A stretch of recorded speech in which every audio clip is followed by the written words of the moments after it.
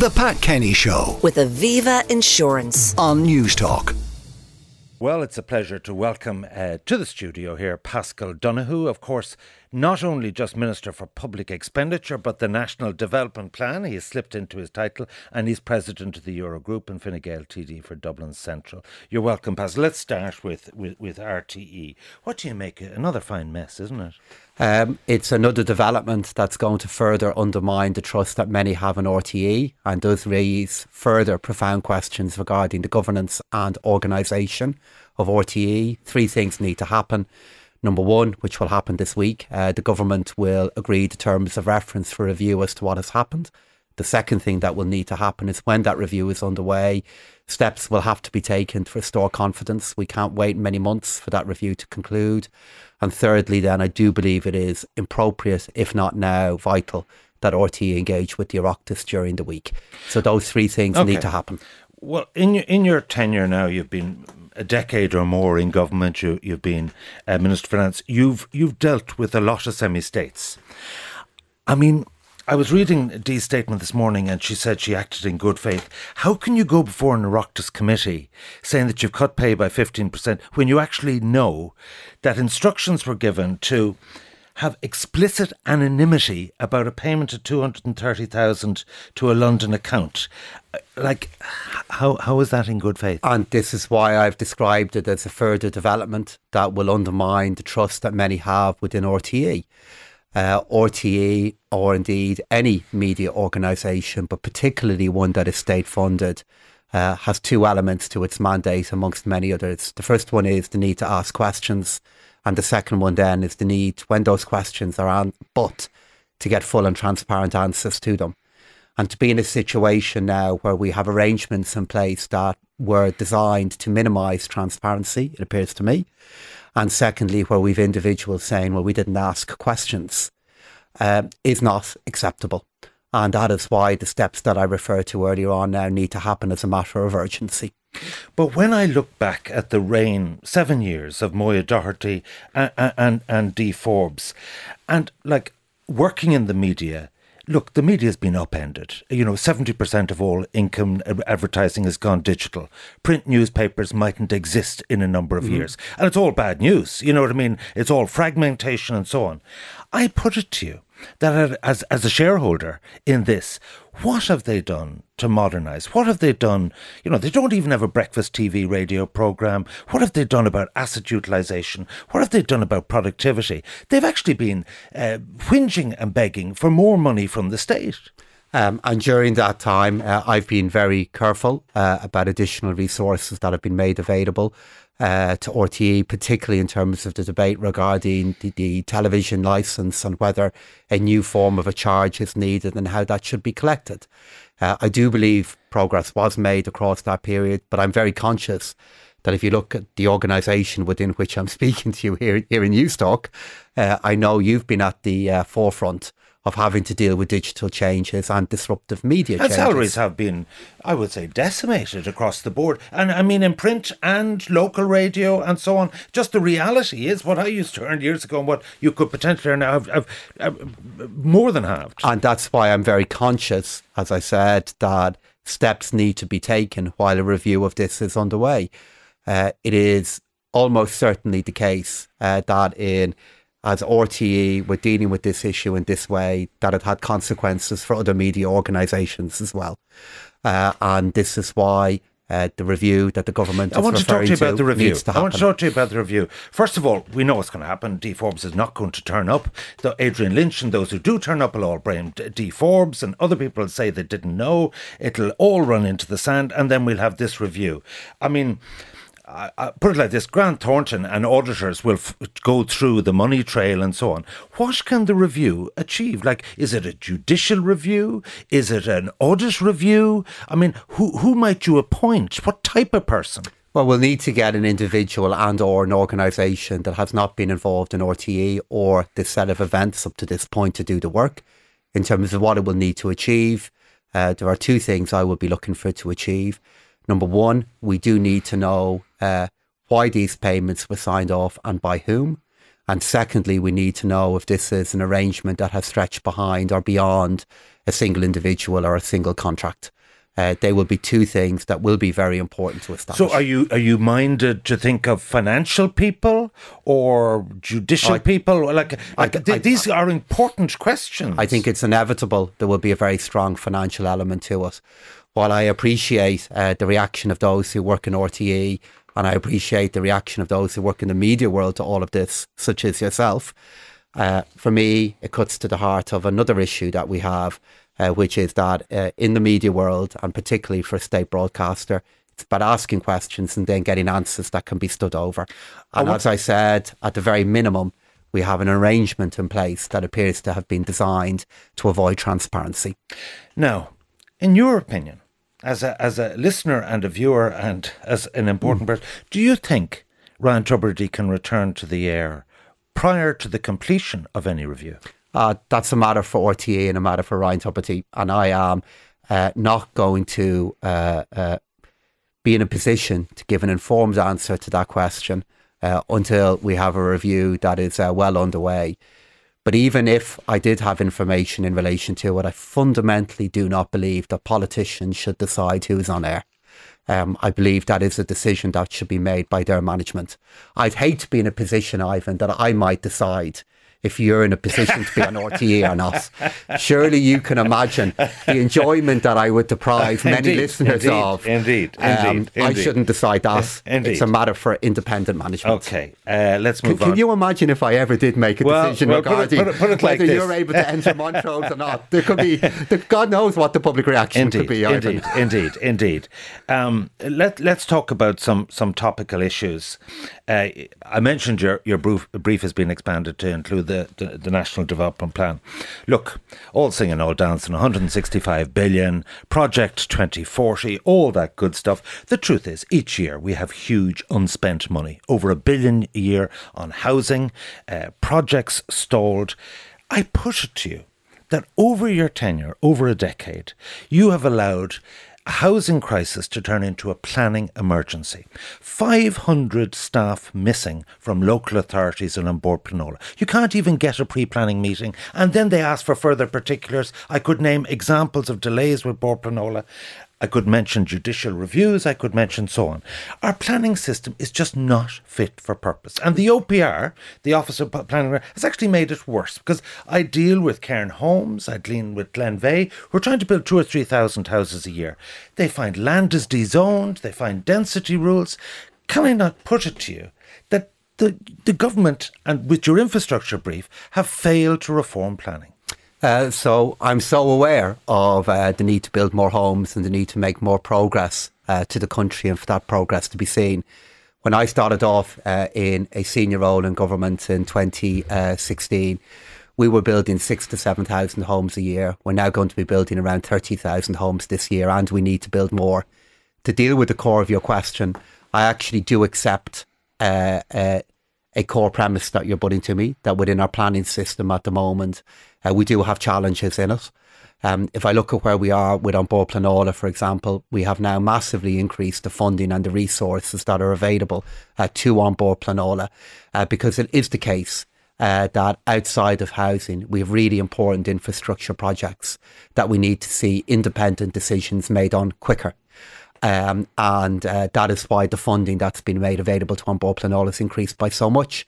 Can I give you one example? Can I give you Irish Water? Irish Water, at a conference in which you spoke at, said one of the problems they have is they've not only got to go through the planning process, which typically takes 3 years, they cannot concurrently go through the consent process. They can only start that after the planning process is over, which means huge... For this city, water and sewerage schemes are being delayed 7 years. Like, surely it's a no-brainer to let them run concurrently.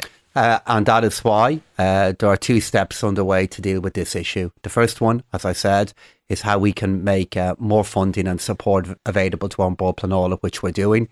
And then beyond that, then we have similar issues within our smaller and medium-sized local authorities that we will then deal with. Secondly, what we then need to do is reform and change our planning process. And as you know, Minister Darragh O'Brien is bringing forward legislation that is going to be contested by some, because it is going to look to make our planning process, particularly for larger projects, more efficient than it currently is. And I expect that legislation will be in front of the door later in the year and will be a big step in dealing with the issues that you're fairly identifying. Let's talk about the cost of living. People, first of all, competitiveness for business, and then we have people really struggling with their electricity bills. Now, the EU Commission did a study last week in relation to the relative costs. So if something happens in Ukraine and prices go up externally, the government can't be held responsible. However, it looks like we are 46% above the EU average for goods and services. And I could go through detailed things. And other than clothing, we're actually nearly worst in class. What are the government doing to stop the re-emergence of rip-off Ireland? But the other side of the table that you refer to there is that our income is amongst the highest in the European Union as well, which is one of the reasons that prices are also at a high level. We have an economy that's growing. Well, that's so not quickly. a good spiral. I accept that. And we then, that we have income that is above the EU level, I think is a good thing. Where I think we then have a spiral that we need to avoid happening is what that then means for prices. So what will the government do about it? Again, number of steps that we have to take about it. The first one is we have to get inflation down. If inflation becomes embedded in a small open economy like our own, we've been here before. But other than raising interest rates to choke demand, what tools are you using? So firstly, it's going to be what our overall budget strategy is. And the Fiscal Advisory Council and the Central Bank, while offering advice about next year, have also said that the policies that we've had in place for this year have been appropriate. They've helped those who need the help the most, and they've also facilitated demand falling within our economy. That hopefully should mean that the inflation that we saw last year, that was an average above 8%, for this year is going to be above 5%. When we move into next year, should be below 3%. And getting inflation down within our economy is the number one priority for over time then, making our country more affordable than it otherwise is. Now, it looks like a 10 billion surplus this year in the Exchequer and 16 billion next year. What can we expect from the summer economic statement? So it's been finalised at the moment and it will be prepared and shared with the Oireachtas before the Dáil rises. It is actually related to the other question you just put to me. There is a link between the two of them. We are in a position of where we have a very large surplus for next year in particular, nearly all of which is coming from corporate tax receipts, which relates to economic activity that happens outside. Well, you could just pay off the debt. That happens outside of Ireland. You could pay off the national debt. You could set up a sovereign wealth fund. What are you thinking? And these are the very issues that we're looking at the moment. The Minister for Finance published a paper outlining options that Minister McGrath pointed to, whereby we could use the surpluses that we have to make our country, our economy, our society safer, quicker. And the challenge that we are aware of is if you look at the taxes that are coming in there, 9 to 11 billion euro of that is corporate tax. If we begin to spend that within our economy, it could really add to the inflationary spiral you raised there a moment ago. But secondly, we run the risk of, again, funding day-to-day expenditure and tax receipts that will not be around forever. So what will the summer economic statement do? It will lay out what we believe roughly should be the size of the budget package for next year. And will then lay out how we would be looking to manage the surpluses that are there and what we would do with them. And myself and Minister McGrath are working on with the party leaders. But when can we expect that? As we speak. I said that a moment ago. The Dáil will be rising in 3 weeks' time. Before that? Published before then. Oh, all right. Let's talk politics. Let's talk Fine Gael. There really is quite the mass exodus, isn't there? We started with McHugh in Donegal, extended to Mr. Griffin in Kerry, Michael Creed. I hear up to 10 people. Richard Bruton, Charlie Flanagan, Michael Ring might decide to head for the hills. It really is a problem, isn't it, for Fine Gael? Well, I'm actually struck, though. I'm being interviewed by a man who made a decision to retire himself from political life. At 42, yes. And you made that decision when you were at your prime, with many speculating that. But I'd done 20 years hard labour. I mean, some of these. No, but the question I'm asking you isn't that the point, though, Ivan? You've done 20 years hard labour, for want of a better phrase. I'm not sure I'd describe it as hard labour all the time. It is demanding work. Many of the figures that you're referring to there have been involved in politics for 20 plus years. Do you accept it's a huge problem for Fine Gael that some of these seats might not be held? I'm confident that we will keep all those seats. I don't believe it is a huge problem. I think people like you did inevitably get to a point in life where they believe they've been doing something for long enough and want to do something else like you did while they're still healthy with much to achieve ahead of them. So where I'm going with this... I think I know the next step you're going to take us to. Well, the next question is this. When I talk to people privately, and we talk Leo, Simon, Paschal, people say to me, without invitation, don't be surprised if Paschal doesn't stand in the next election. And I think you worked in Unilever, and I heard from them you were one of the people they were sorry left the private sector to go into the public sector. So I have no doubt you have corporate career opportunities. Like, if I was to offer you 14 years as a minister, cabinet minister, 10, back when you were a senator, you would have taken the hand off me.